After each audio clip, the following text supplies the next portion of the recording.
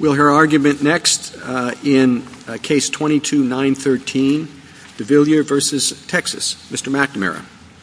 Mr. Chief Justice, and may it please the Court, the question presented in this case is resolved by the text of the Fifth Amendment, which, unlike any other provision of the Constitution, imposes on the government an explicit duty to pay money. It's also answered by this Court's decision in First English, which holds that the just compensation remedy is mandatory and that the Fifth Amendment itself furnishes a basis on which a court can award just compensation in an inverse condemnation case. And this right of property owners to sue in inverse condemnation to obtain just compensation for an alleged taking is at the heart of modern American takings law. It's at the heart of inverse condemnation claims filed against state and local governments nationwide, and it's also at the heart of every takings claim filed against the federal government under the Tucker Act. The Tucker Act provides no cause of action, no substantive entitlement to a remedy. The cause of action, the substantive entitlement to a remedy in every Tucker Act takings case, is the self-executing Fifth Amendment. The same cause of action recognized in First English, the same cause of action pled here. To reject that cause of action now is to upend the way lower courts, both state and federal, understand the Takings Clause to work, and also to abandon this Court's consistent explanations of that clause, not just in First English, but in more recent cases like Nick v. Township of Scott. And there's no reason to make that kind of drastic change. This Court has already recognized that money-mandating legal obligations logically come along with the right to file a lawsuit to enforce those obligations. That's true as to statutes, which is what this Court held in Maine Community Health Options. It should be at least as true as to the Constitution. And this Court's precedents consistently teach that it is. I welcome the Court's questions.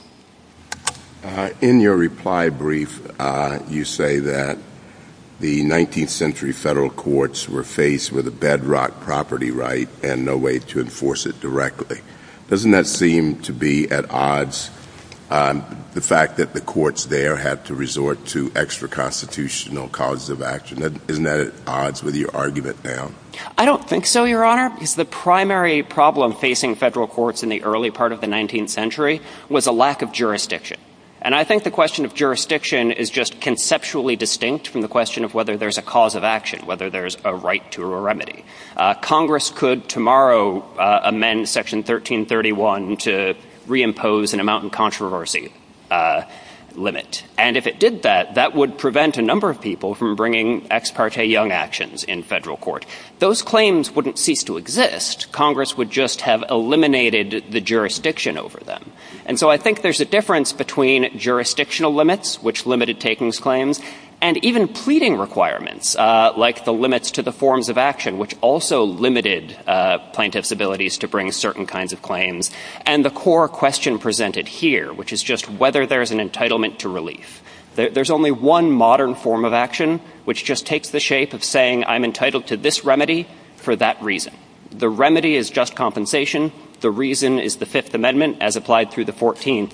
And once the jurisdictional problems and the pleading problems are removed, as they have been in this case, the only question remains whether the Fifth Amendment mandates compensation, whether it mandates that remedy, which this Court has already answered. First English says that the just compensation remedy is mandatory. And I think contrasting the arguments of the other side with the rule adopted by the California Supreme Court in Agins is actually a useful illustration here. The California Supreme Court's decision in Agins said, we as a common law court don't want to recognize a claim for just compensation in a regulatory takings case. We think that intrudes on the legislature's prerogative. We don't recognize that cause of action. And First English says that doesn't matter. The cause of action, the entitlement to relief, flows directly from the Fifth Amendment. So too here. The complaint here pleads a cause of action directly under the Fifth Amendment. It says our property was taken, and the Fifth Amendment. Yes, sir. Counsel, I agree that jurisdiction and a cause of action are distinct, but it's a little bit hard to see how in 1791, I think your argument is when the Fifth Amendment was ratified, those who ratified it had to see the Fifth Amendment as itself supplying the cause of action because this was the crucial way to vitiate the takings right, the right to just compensation. But Congress didn't provide for federal question jurisdiction until 1875, so that kind of languished on the vine for a pretty long time, if you're right that the founding generation or the ratifying generation in 1791 viewed it that way. Moreover, the historical evidence of private bills runs contrary to your argument because, yes, there was a right to just compensation, but we have all of this time throughout the 19th century of Congress enacting private bills to give just compensation. And I think you have to contend with that because, I get that this is against Texas, against the state, but if the 14th Amendment incorporated the Fifth Amendment as it was, there's kind of a mountain of historical evidence, that you've got to contend with. So I don't think that mountain does quite the work that Texas needs it to, Your Honor. And I think one problem here is the difficulty in mapping the modern conception of cause of action onto 1791 visions of the court. I think if you asked a lawyer in 1791 whether the Fifth Amendment contained a cause of action, they probably wouldn't understand the question. But if you asked them, can a property owner sue to enforce just compensation, the answer absolutely would have been yes. It would have been a suit in trespass. It would perhaps have been a suit in ejectment. But there was an understanding at the framing that this was an enforceable right. Well, that establishes, at most, it seems to me, that the Fifth Amendment envisioned some remedial mechanism would be available. And the common law trespass, as you point out, might have been it, or conversion might have been it. It doesn't necessarily mean that there is itself an independent cause of action under the Fifth Amendment. I think it does, Your Honor, once the form... Why? You've just conceded that the cause of action that the framers would have understood would have been in trespass. Well, Your Honor, I think in modern terms what the court means when it says cause of action... Well, no, but we're talking about the original meaning. And you're asking us to appeal to the original meaning and say they would have understood there would have been a cause of action. Perhaps. But what would that cause of action look like? I think they would have understood that there was an entitlement to a remedy. Some remedy. An entitlement to just compensation. Some way to get that. Yes, and I think... Fair enough. That doesn't necessarily mean there's a federal cause of action. It could mean it happens under state common law. Well, Your Honor, right? You would admit that a state common law cause of action did and could fully vindicate the Fifth Amendment. Yes, Your Honor. I think there could be a state common law action that vindicated the First Amendment, but I also think... Fifth. Fair enough. Yes, Your Honor. And that would be enough. Nothing more would be required. And in fact, that's how it operated for a long time. Well, certainly, Your Honor, if compensation is provided through any mechanism, there's no longer a Fifth Amendment injury to be remedied. Okay. I understand that argument. That's not the argument you're pressing, though. That's because here compensation hasn't been paid. The plaintiffs in this case continue to suffer the ongoing Fifth Amendment injury. Well, maybe that's because you allowed this case to be removed, I'm surprised you didn't oppose removal on that ground and said there's no federal question that we need to resolve here because it's really a state common law cause of action we're pursuing. That would have been one option. Or maybe in federal court you might have said we want a declaratory judgment, which everyone concedes you can get, under the Fifth Amendment, and take pendant jurisdiction over our state common law cause of action, which would adequately vindicate our Fifth Amendment rights. You didn't pursue either of those courses here. So two responses, Your Honor. One, I don't think there was a good faith grounds to oppose Texas's removal because what the complaint says on its face is we're entitled to just compensation under the Fifth Amendment. Well, but it then pleads state causes of action to do so. No, Your Honor. It pleads a claim directly under the Fifth Amendment. Well, maybe that's another problem you face. Is if you had an adequate common law, do you dispute that Texas has an adequate common law remedy for your problem? I do, Your Honor, and this is actually an important point. Is that argument in your brief that the common law of Texas or state law has no mechanism to enforce the Fifth Amendment? Well, Your Honor, Texas asserts... If it did, that one I'd take seriously, but I didn't see it. So Texas asserts, Your Honor, that there is a Texas common law mechanism to vindicate the Fifth Amendment, but there is no Texas decision saying we, sitting as a common law court, invoke our common law powers to create a cause of action. No trespass, no conversion. Texas hears inverse condemnation claims arising under the Fifth Amendment. That's what the Texas Supreme Court said most recently in City of Baytown v. Schrock, and it cites the Fifth Amendment. It doesn't invoke its common law powers. Fair enough. I get all that now. All right. That's clarifying, but the nature of the argument before us isn't that Texas lacks a common law cause of action. It's whether or not Texas has such a thing, we're entitled to another remedy under federal law. I don't think that's right, Your Honor. What the Fifth Circuit said is that the complaint that alleges an entitlement to just compensation flowing from the Fifth Amendment doesn't state a claim, that claim is dead. Let's suppose we did create a cause of action. Would it also waive sovereign immunity? And what would the statute of limitations be? It wouldn't necessarily waive sovereign immunity, Your Honor. I think that's a distinct question. And the statute of limitations would be the statute of limitations that is applied by lower courts when people actually bring these claims. There's a robust Court of Federal Claims jurisprudence. Federal district courts hear claims arising under the Fifth Amendment, sometimes looking to state law to set the statute of limitations. They look to state law, don't they? Yeah. But the claim itself, Your Honor, comes from the Fifth Amendment, not just in Texas, but in states nationwide. And I think this is an important point. Take Oregon, for example. Oregon signed on to the state's amicus brief in support of Texas. But the reason that Oregon pays just compensation for takings under the Fifth Amendment is the Oregon courts, citing First English, have said it must pay just compensation. And so answering the question presented, if we don't read First English the way you do, I think that footnote's pretty difficult to decipher. Do you lose? No, Your Honor. I don't think it's just the footnote in First English. I think it's the broader holding that the remedy is required. But I think there's no dispute here that there is an entitlement to relief. And certainly by the time of the ratification of the 14th Amendment, courts across the country had converged on how that kind of entitlement would be enforced. And it's enforced by a lawsuit directly against the entity that took the property that takes the form of saying, you have this duty to provide just compensation, you have not fulfilled it, and I'd like the court to order you to fulfill it. Can I have just a small point of information? Your case was dismissed in federal court. Did you ask for a remand on your claims under the Texas Constitution? No, Your Honor. The district court is keeping pendant jurisdiction over the claims under the Texas Constitution. So you have a pending suit on the state law claim? Yes, Your Honor, but there is a dispute about the scope of the takings law that governs that question. Texas has taken the position in the lower courts that the Texas Constitution has a narrower definition of what counts as a taking than the federal. Well, then First English comes into, because First English was about a state court claim and when it started, whether a temporary claim was a taking or not. And we said, yes, it's a taking, and so the state court had to pay for that taking. How is it different than First English in that respect? I don't think it's different from First English, Your Honor, except that here it was removed into federal court and then the Fifth Amendment aspect of the case was dismissed on the merits. I don't disagree with you, but First English is about what the substantive law of Texas is and what Texas has to pay. And so that issue should be resolved even in the district court, correct?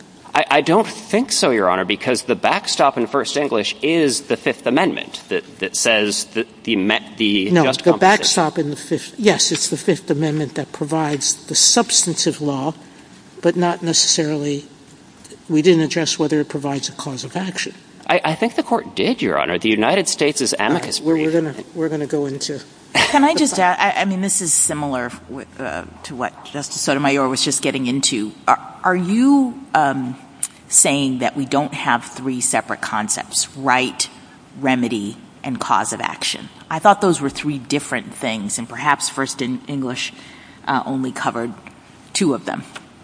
I'm not sure they're distinct concepts, Your Honor. I think the simplest way to understand cause of action is an entitlement to a particular remedy, which is why it's coherent to say someone might have a cause of action for an injunction. I thought it had to do with the forum, that you have a cause of action that is recognized in the judicial forum as opposed to, say, going to the legislature through private bills.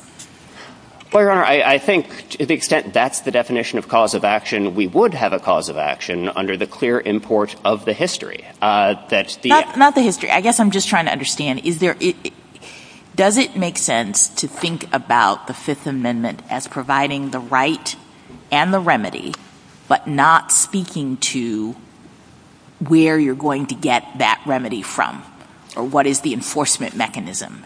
That's how I sort of am conceptualizing this, and I think we differ about that. So I'd like to hear your opinion on it. I'm not sure that's a correct reading of the Fifth Amendment, Your Honor, in part because I think that reading, everyone agrees there are some judicial remedies for the Fifth Amendment. As I understand my friend's argument, we'd be entitled to sue for injunctive relief or for ejectment in the absence of a path to a Fifth Amendment compensation remedy. So everyone agrees there's some judicial remedy, and I think the form of that judicial remedy depends on the scope of the government's obligation. There are two visions of the Fifth Amendment. One is that the Fifth Amendment just provides a precondition. The government is required to pay, and it can be enjoined from taking the property if it doesn't pay. The other, the vision that's adopted in First English, that's reiterated in Nick, is that the Fifth Amendment creates an obligation to pay just compensation. And if that's the ongoing obligation, the government has taken property, it owes just compensation today, will owe just compensation tomorrow, courts are empowered to cure that ongoing obligation. It's not a question of damages for a past violation, it's a question of the government's obligation as it stands in court today. Mr. McNamara, can I go back to Justice Sotomayor's question and just ask for a point of clarification? I understood Texas law to provide a cause of action for vitiating the federal Fifth Amendment right. I took your answer to Justice Sotomayor to be saying that Texas courts say, you were talking about how Texas courts define a taking for purposes of the Texas Constitution. So am I wrong in thinking that Texas allows you to bring a state cause of action for the federal Fifth Amendment claim? I'm not sure whether that's right, to be honest, Your Honor, and I think two things flow from this. One, if it's true that there is a Texas common law cause of action under which we can vindicate our Fifth Amendment rights, then the Fifth Circuit still has to be reversed because it held that that substantive claim should be dismissed on the merits. Okay, well, let me just it's important for me to be able to understand this procedural point.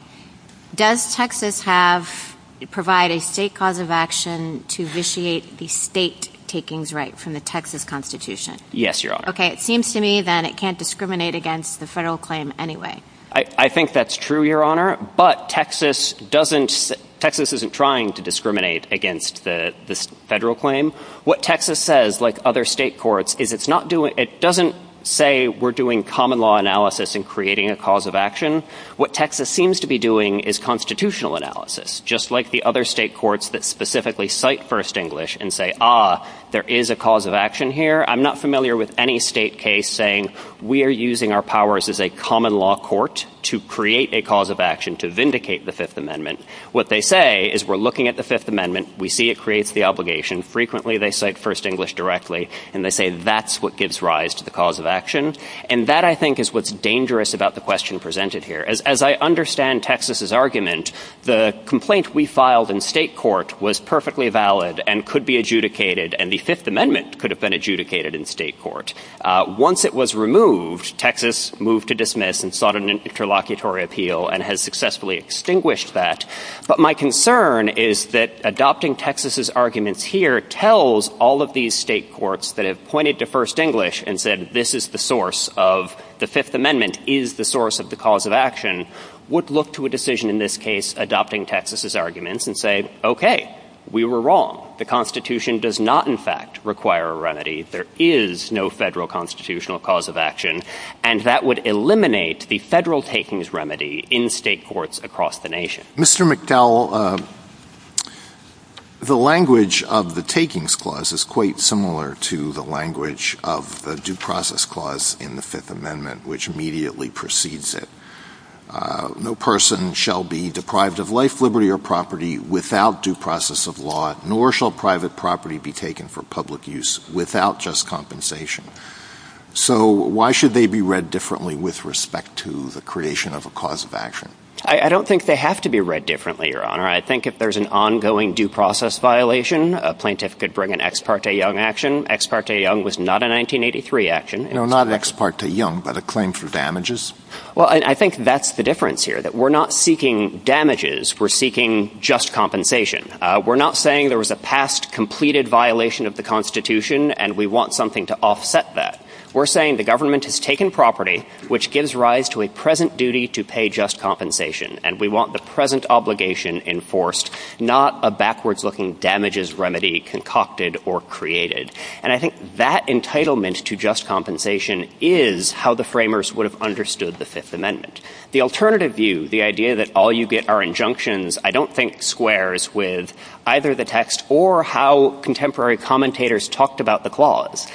St. George Tucker and John Jay wrote about the takings clause in the context of the Army seizing horses and military supplies. But if the Army is seizing horses, the Army is going to get the horses. The understanding would not have been that you could stop the Army in the moment from seizing your horses. What St. George Tucker is writing about is the ongoing duty to provide compensation for the horses, which is also how contemporary courts wrote about the just compensation requirement, even constrained as they were by the forms of action. I think a great example of this is the Massachusetts Supreme Court's decision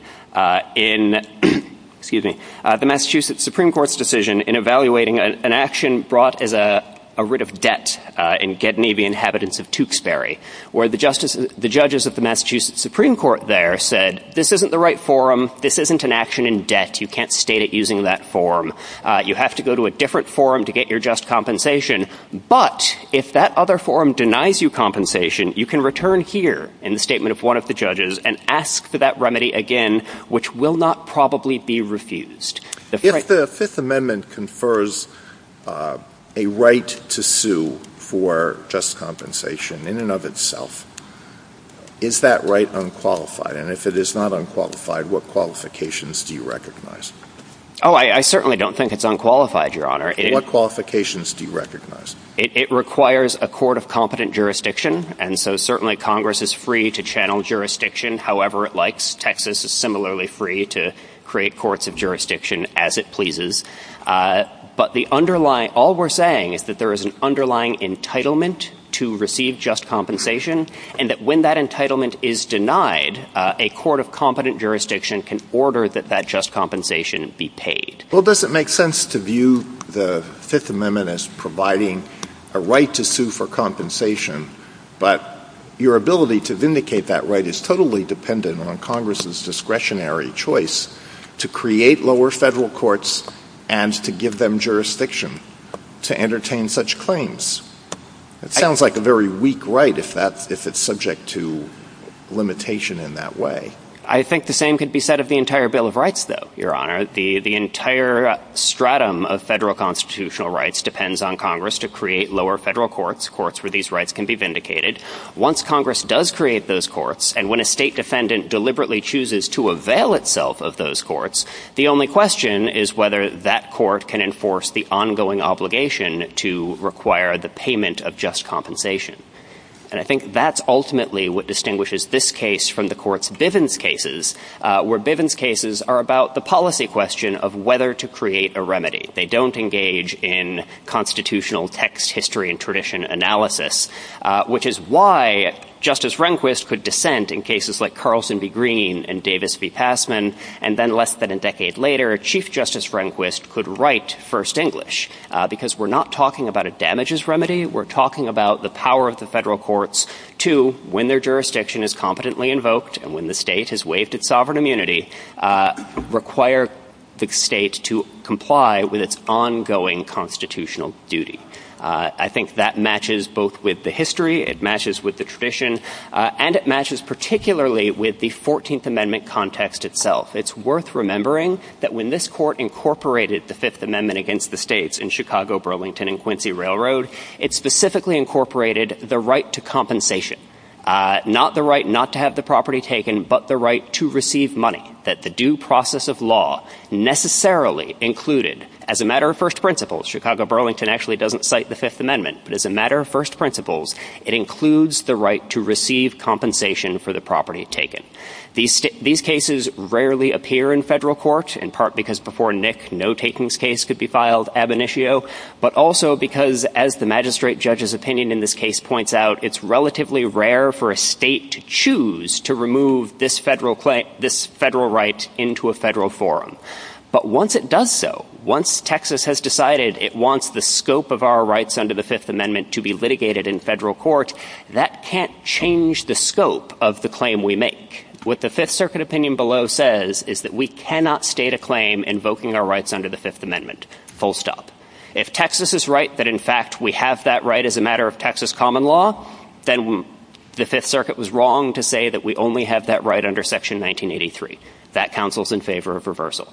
But this Court has also squarely held, and again repeated in Nick, that the Fifth Amendment does furnish a basis on which a court can award just compensation. In the mine run of cases, that's going to be a state court awarding just compensation. But when the state wishes to be in federal court, I don't think there's a good faith basis for the plaintiff to say, I'm invoking my rights under the Fifth Amendment. I want the full scope of compensation that I'm entitled to under the Fifth Amendment, but I refuse to allow this claim that arises under my rights under the Fifth Amendment to be in federal court. It is the defendant's choice to have this federal claim that turns on federal law heard in federal court. That's the choice that Texas made, and that choice can't, on the merits, extinguish our Fifth Amendment remedy. What Texas has effectively accomplished here by making the unusual decision to remove is that it's eliminated the Fifth Amendment question from this case and given itself what it believes, I'm not conceding they're right about Texas law, but what it believes is a more favorable rule of Texas law.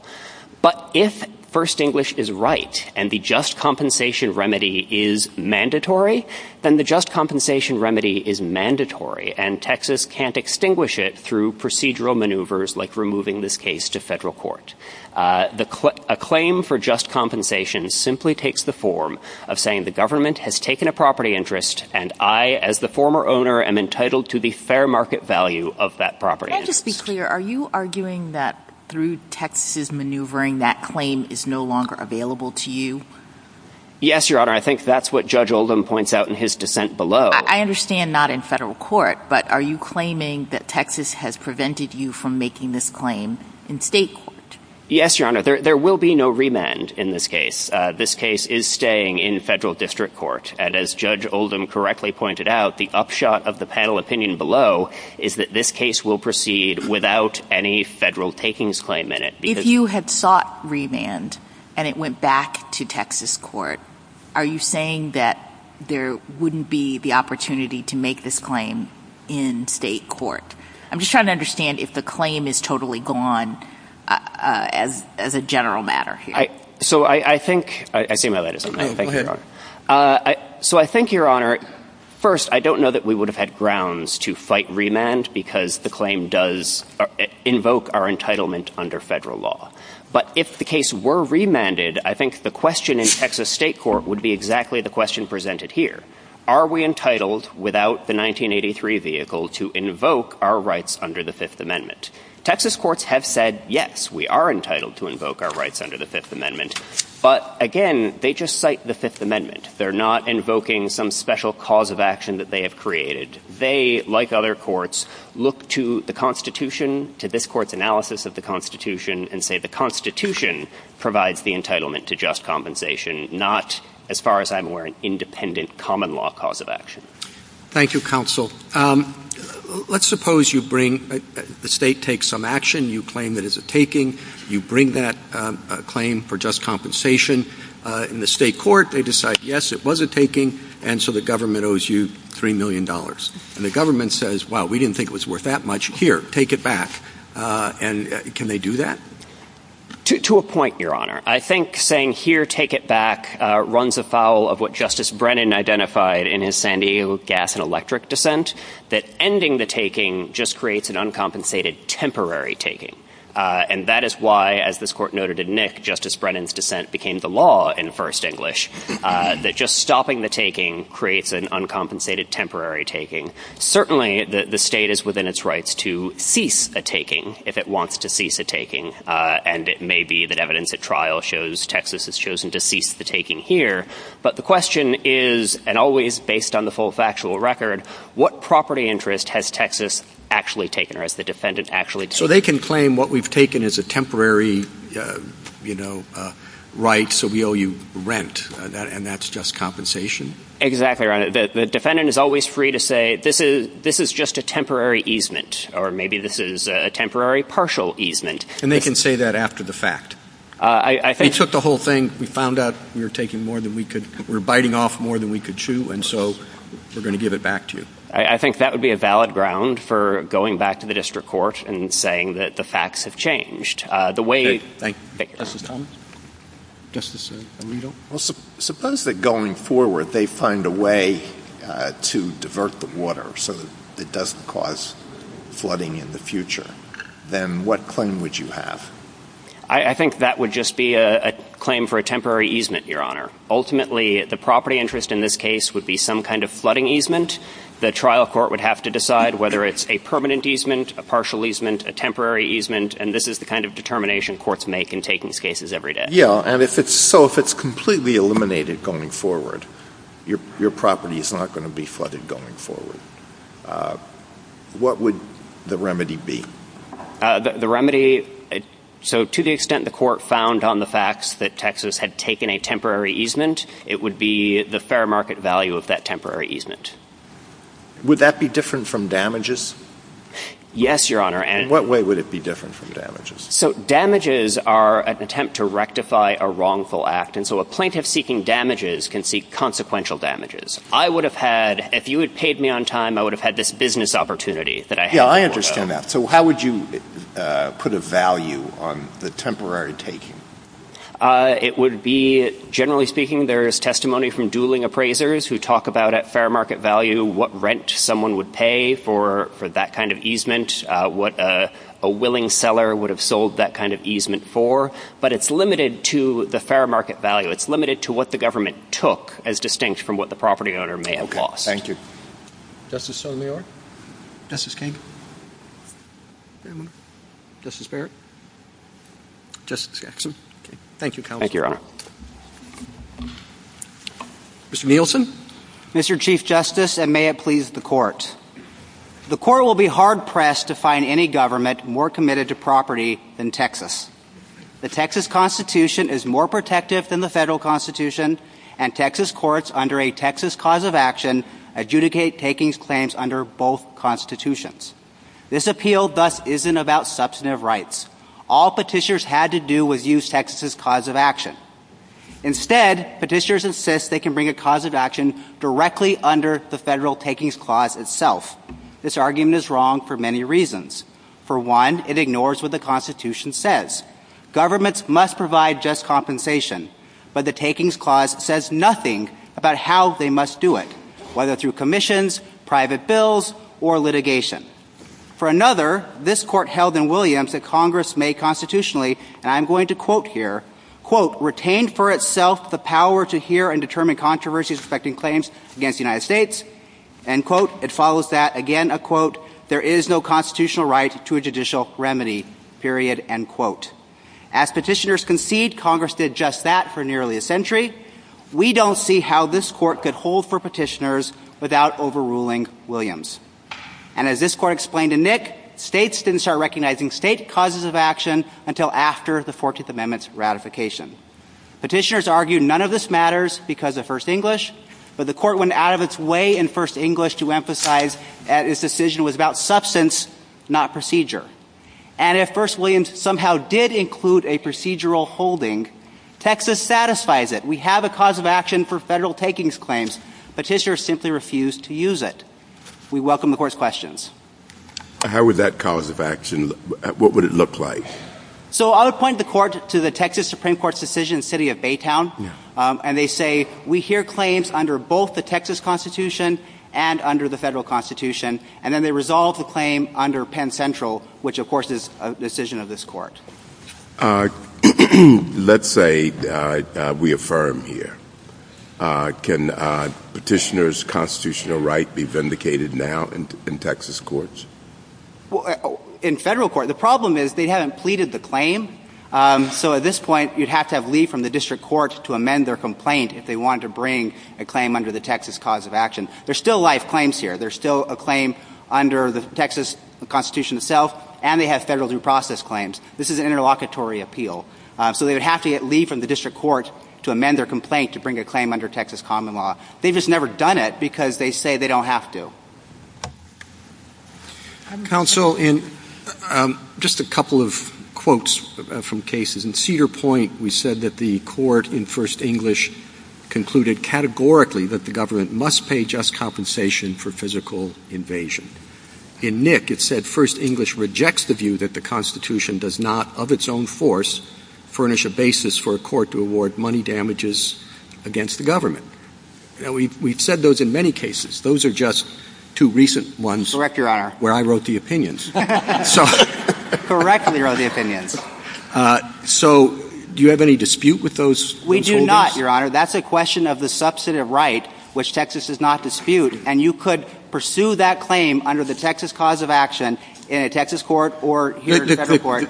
Yes, Your Honor.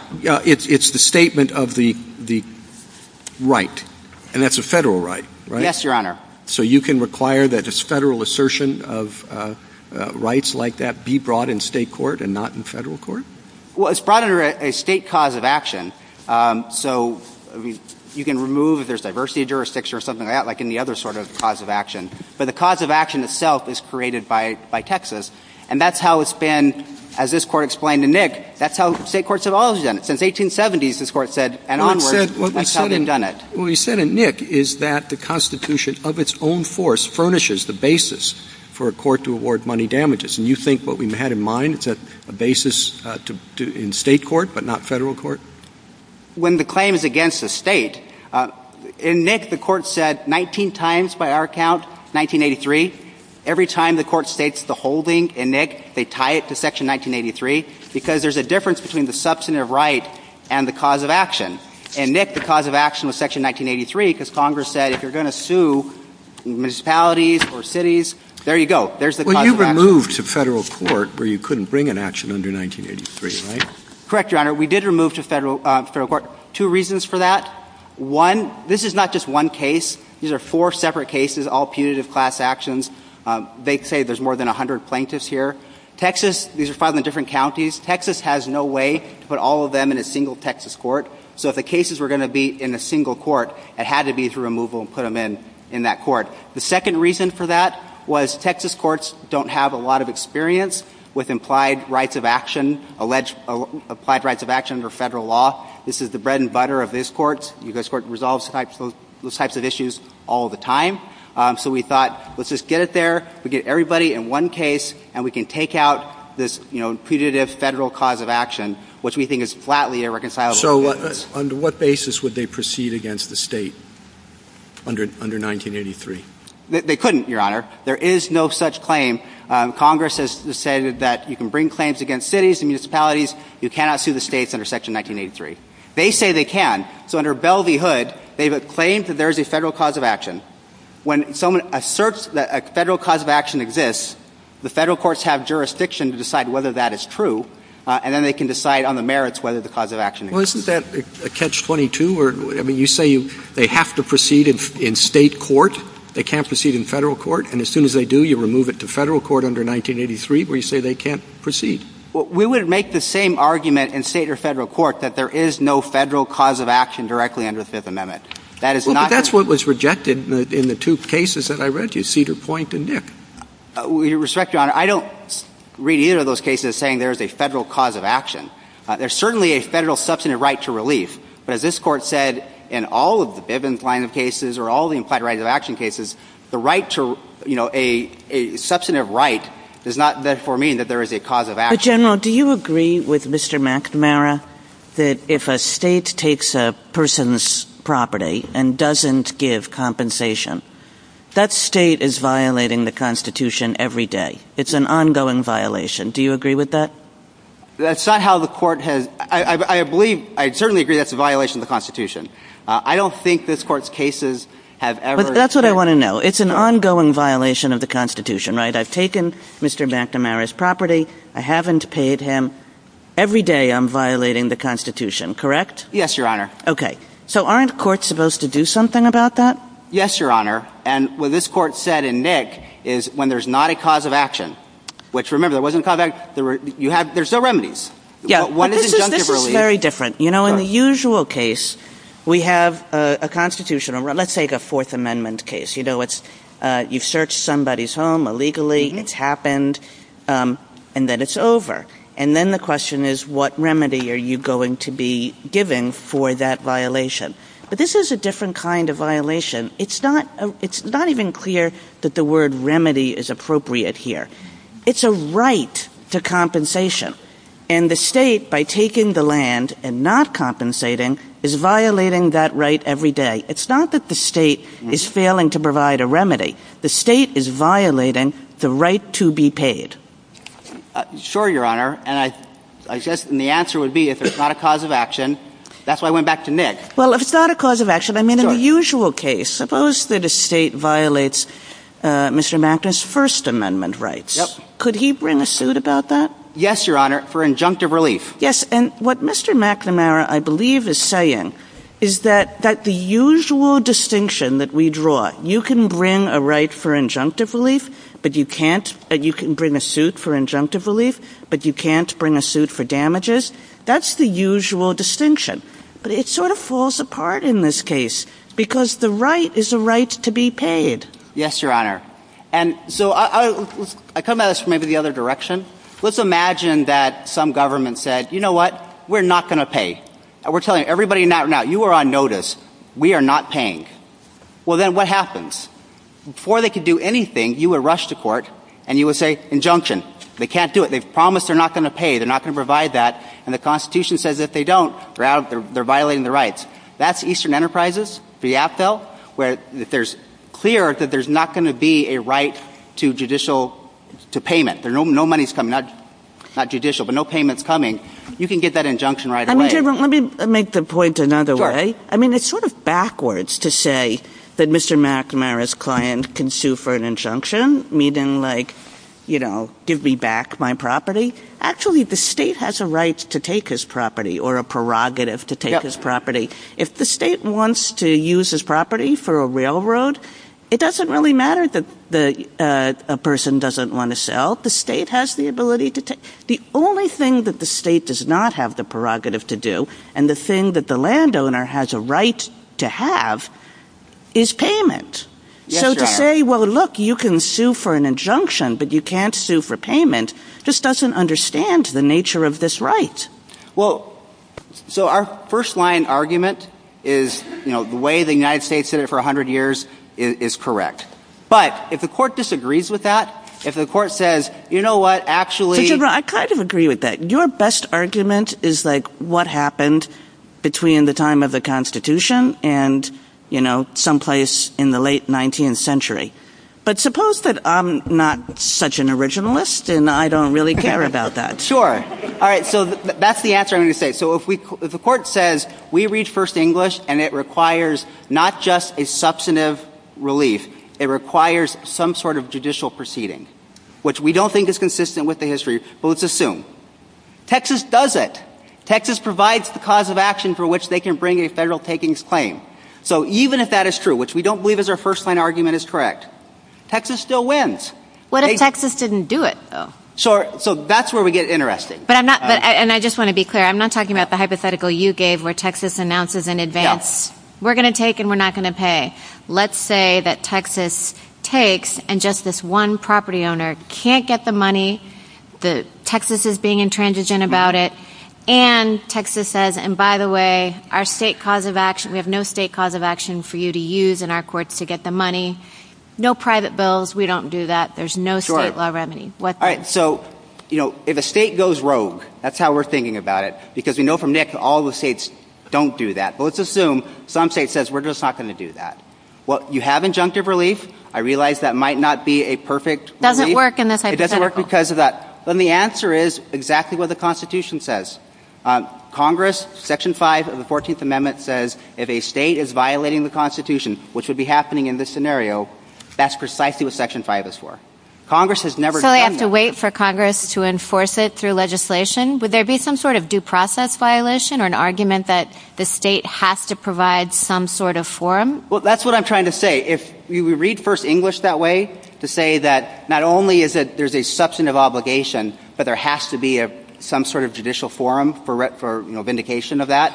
Not a judicial forum. It could be an administrative forum. I mean, I'm taking your argument about that. Okay. You're really saying that the state could shut down and give no administrative forum, no legislative forum, no judicial forum, and because the Fifth Amendment doesn't create an implied cause of action, then the property owner would have to say, Congress, can you please use your Section 5 power? The answer would be, first, try to get an injunction. That doesn't always work for reasons that you say.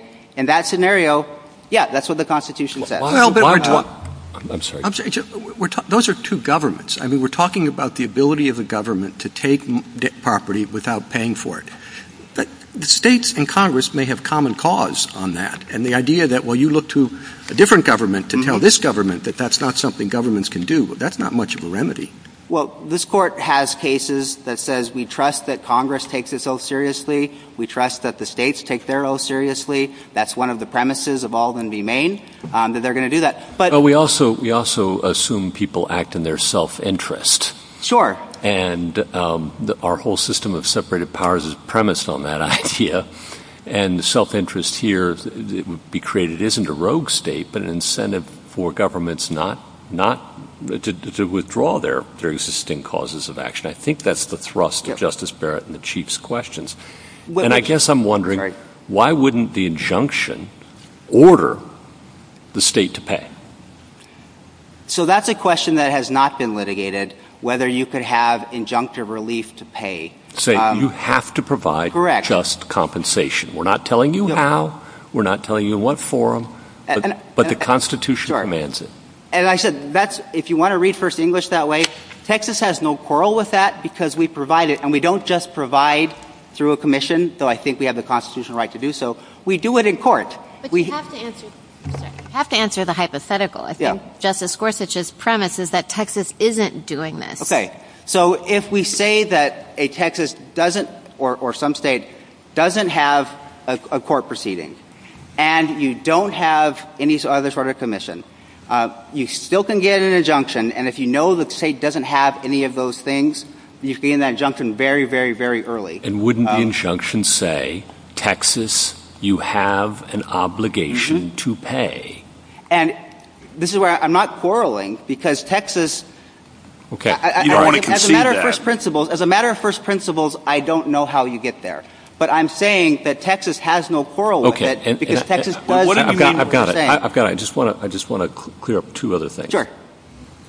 What is the common law cause of action, and what is the state constitutional cause of action that does exist that you say could have but wasn't brought? That's right. So the easiest place to see it, because it's the most recent and I think the most clear, is the Texas Supreme Court City of Baytown. Right. That just says, though, as I understand it from your colleague, they'll look at the federal Constitution. So how does that help they look at both. They say, we resolve taking claims under our constitutions, plural, and then they cite both. So Texas is representing to this Court that there is a state constitutional cause of action? Yes, Your Honor. Okay. And is there a common law cause of action that would achieve the same thing? I must have misunderstood what you're saying. That is the cause of action. That is the cause of action. Yeah. Okay. And it wasn't pled here, is what you're saying. No, Your Honor. They vigorously resisted the idea that they have to. Okay, I got it. And what cause of action remains pendant, as you understand it? So they still have claims for federal due process, and they still have claims for the Texas Constitution. Would you oppose leave to amend to add the Texas constitutional claim? On behalf of the state of Texas, we would not oppose that in the district court. Okay, thank you. Justice Gorsuch. I'm sorry. Go ahead. Point of clarification. Sure. Tell me how they plead this. Let's assume we affirm the court below. There's no freestanding right to come into federal court and sue Texas under the Fifth Amendment. How would they go to the Texas court and make their Fifth Amendment claim? What would they say in the Texas court? Yes. So what they would say here, and candidly, the pleadings have never been as pellucid as I think anyone would have liked. But what I think that they would say is, we are bringing our claim under state law, CEG City of Baytown. I think that would be sufficient to get us there. My gosh. I've never heard of pleadings in any state where you had to mention the law at issue. Usually you mention the facts, or you state the facts and then you But putting that aside, here they said, violation of Article 1, Section 17 of the Texas Constitution for the taking, damaging, or the destruction of their property. That's count 1. Yes, Your Honor. And count 2 says violation of the Fifth Amendment of the U.S. Constitution. Yes, Your Honor. Summarizing, basically. I don't know what else they would have had to do in Texas court if I cite that case. They've said I'm suing you in Texas court. You're the one who removed to federal court. Yes, Your Honor. This seems to me like a totally made-up case because they did exactly what they had to do under Texas law. It's you who are telling me, it's almost a bait and switch, that you wanted to get to federal court to basically have a class action, and you couldn't do it in state court. But you had to fight something which I don't know what you're fighting because you're telling me that Texas lets them have a cause of action under the Fifth Amendment. Yes, Your Honor. There's no bait and switch here. I want to be clear on that. No bait and switch. Well, you're the one who removed. We removed, and they didn't come back and say, oh, no, you misunderstand what we're saying. Instead, every step along the way, they have doubled down all the way going to seek certiorari review from this court. So if we misunderstood what they were saying. So if they go back down and say to the district court, because it's been remanded to the district court, all we want is just compensation under the Texas Constitution and the Fifth Amendment under that case that you're mentioning. That's okay, and you're not going to resist that? We would not resist that, Your Honor. Okay. Justice Gorsuch's injunction to pay hypothetical, I just want to make sure I'm clear on that. I thought you were saying we don't need to answer that question in this case because Texas provides forums for compensation. Yes, Your Honor.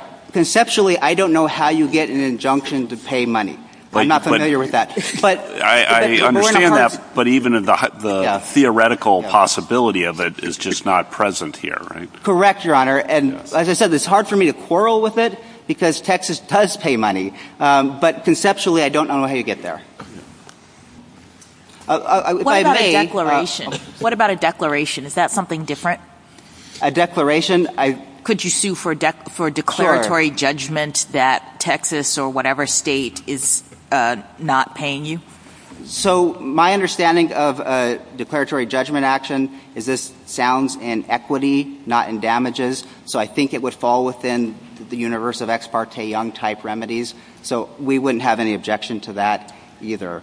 Though, again, I'm a little bit shooting from the hip, so I apologize I wasn't briefed on that one. So I'm a bit nervous on that. Yes. Though, I mean, if I may, I would like just to make a couple of affirmative points. Well, no, you can do that. I apologize, Your Honor. Yeah. Justice Thomas? Justice Alito? Well, why don't you quickly make an affirmative? Well, I would just like to say that as far as I am aware, Texas is the only party here that has offered evidence on the original public meaning of the actual language of the text, not the ideas, the actual language of the Constitution. And when courts looked at that language, they read it precisely the same way that Texas does now. Anything further? Thank you. Justice Sotomayor? Justice Jackson? Thank you, counsel. Thank you, Your Honor. Mr. Kneedler? Mr. Chief Justice, and may it please the Court. The Fifth Amendment to the United States Constitution does not, of its own force, create a cause of action against the government, under the Fifth Amendment against the United States government, for damages.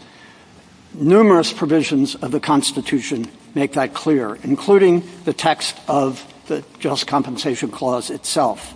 It says property shall not be taken property shall not be taken for public use without just compensation. The right is not to have the property taken without compensation. It's not a right to compensation. And it's prohibitory. It has a condition for the governmental action to be lawful. That condition is the payment of compensation. If there is not compensation, then the action is unlawful, and what lies is an injunction to cease the taking of the property. This Court, in a number of relatively recent cases, has made that point.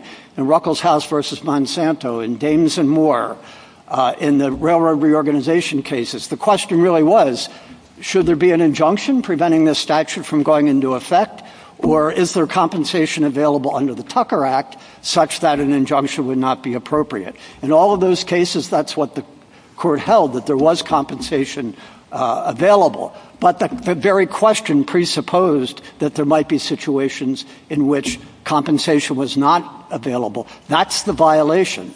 And the same thing, if you look at the overall context of the Fifth Amendment, that is also true.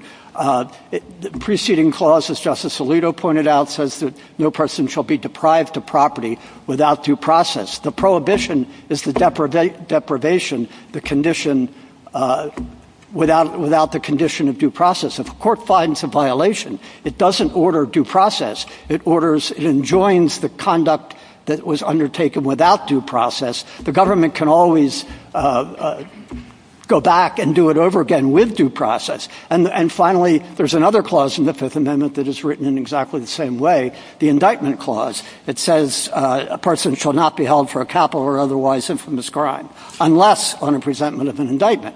An indictment is a condition precedent to having a lawful holding of somebody for a crime. Mr. Kneedler, in the brief that you filed in First English 38 years ago, you argued that the Constitution does not, of its own force, furnish a basis for a court to award money damages against the government.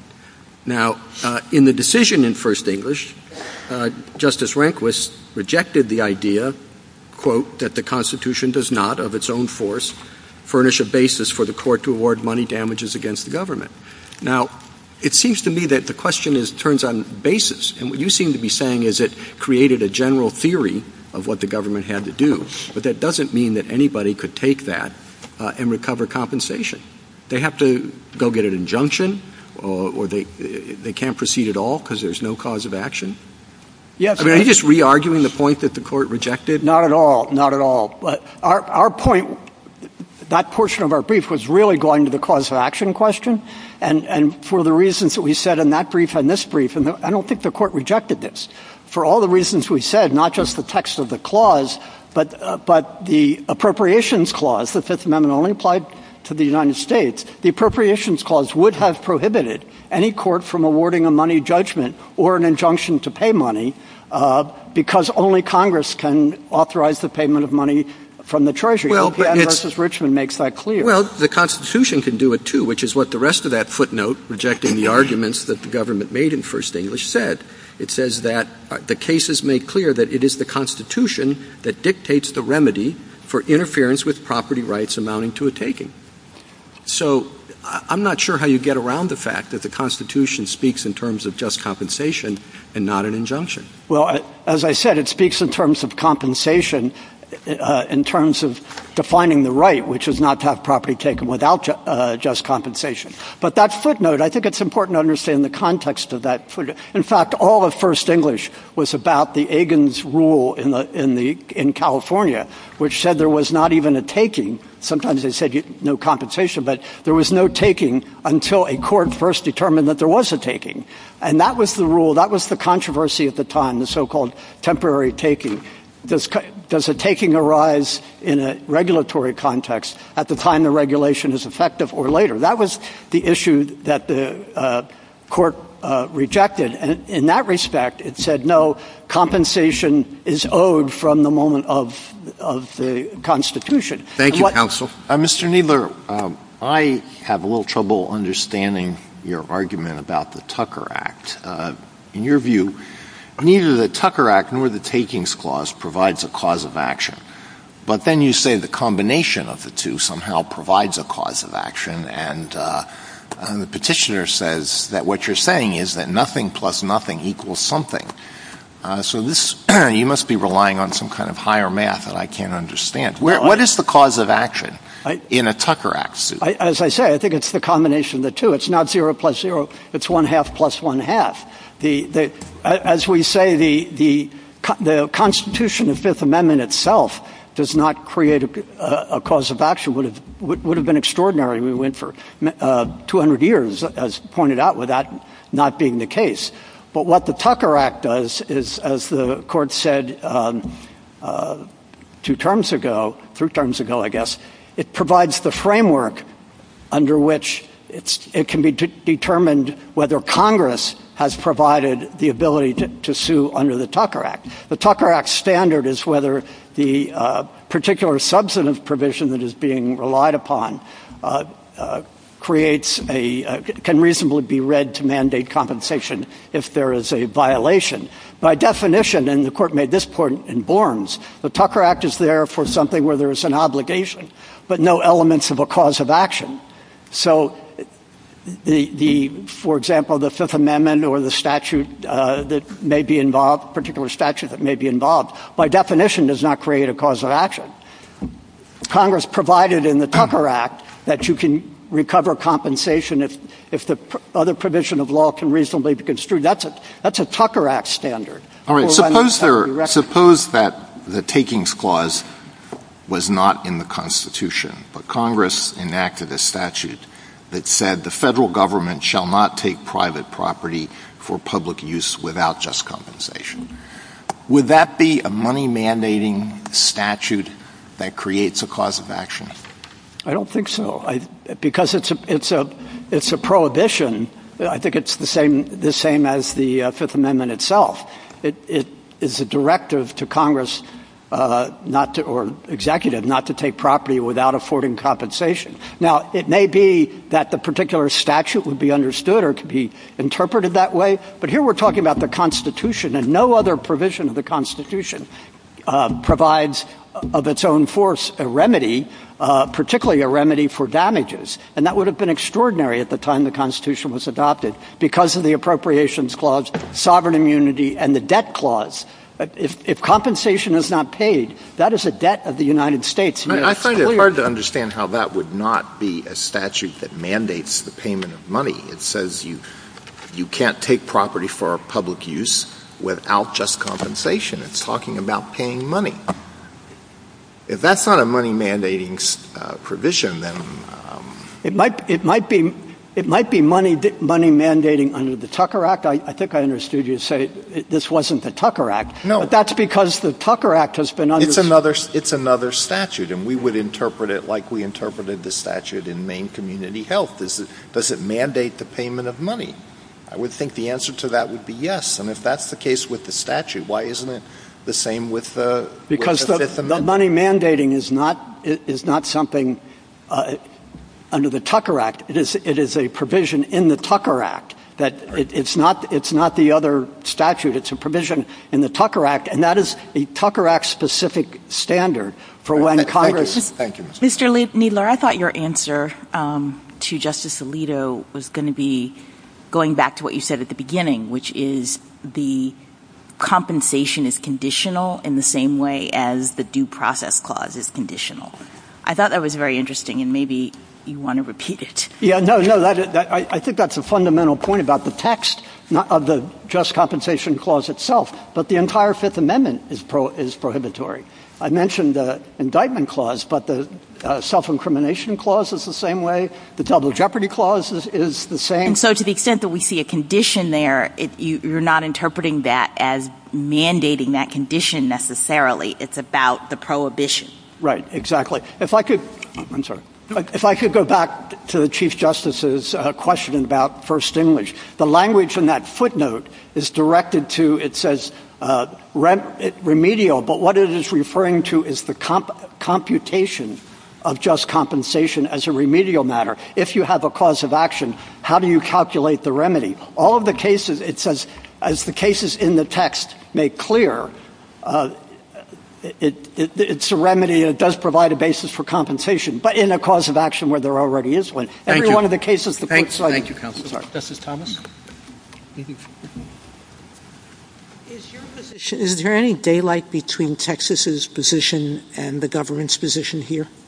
You representing the government. Yeah. To the extent there was a suggestion that there could be an injunction to pay money, we would disagree with that because of the Appropriations Clause. I think the Fifth Amendment cannot be read to allow that. So would it be a matter of semantics? You can't take this property? You have to stop flooding it? You have to do You have to stop whatever it is that would constitute a taking. And just to clarify your answer to Justice Alito in my head, you're saying it's the Tucker Act plus the statute mandating payment that gets you into court. That's correct, and it's certainly not the other provision itself, the just compensation clause or the other statute, which by definition. So that's your half point equals one. Okay. Yes. Sorry. Justice Gorsuch. 2 questions. First, the rogue state example. Why shouldn't we worry about that? Why shouldn't we worry about the incentive structure we create that would allow states to withdraw compensation schemes, and maybe the federal government too, to exploit this loophole? With respect, it's not a loophole. It's a fundamental aspect of the Constitution, that the Constitution does not require this. And the rogue state is answered by it's a prohibition. And if Congress does not provide the condition necessary to render it lawful, you have an injunctive action. And as the court said in Nick, that was the way that just compensation issues were raised. Okay. And then second, this may be a question better directed to Mr. McNamara when he speaks on rebuttal. But Justice Sotomayor pointed out an interesting feature of the procedural history of this case. The complaint has 2 counts about takings. One is under the state constitution, and the other is under the federal constitution. How do we read what the Fifth Circuit did here? Did it only dismiss the second, the federal claim, and is the first claim under, City of Bayview, and the Texas Constitution still live? Do they even need to amend their complaint to add it? Is it already there? There's a footnote in the Court of Appeals opinion that says that the Texas Constitution or Texas provides a cause of action, and that is not further elaborated upon. But it's remanded for further proceedings. So do you take it that first count under the state constitution is still alive and available to the plaintiffs? It is still alive and available if it required an amendment to the complaint. Do you think it requires amendment to the complaint, or because it was remanded for further proceedings and the court only expressly addressed the federal constitution, that first count is still alive? I think it would depend on whether that first count in relying on the state constitution was just relying on a state substantive right to compensation, or whether it was also relying on a cause of action. Well, Texas has represented to us that it provides a cause of action. Right. And so yes, if the complaint is read to be invoking the state cause of action for the federal taking, then yes, I think that would be open on remand. Thank you. Justice Kavanaugh? Justice Barrett? Mr. Kneedler, just want to clarify something. So your position in response to, say, the rogue state hypothetical, when you said an injunction is the solution, it's not an injunction to pay money, because you said the United States thinks that can't happen. So is it your position that if, say, a state or the United States takes property, refuses to give just compensation for it, that the property owner could get an injunction essentially saying, give me my property back if you're not going to pay, and perhaps get that injunction but not get reimbursed for the temporary taking that happened in between the seizure and the award of the injunction? That is correct. And the same thing would be true. There could be a temporary deprivation of due process.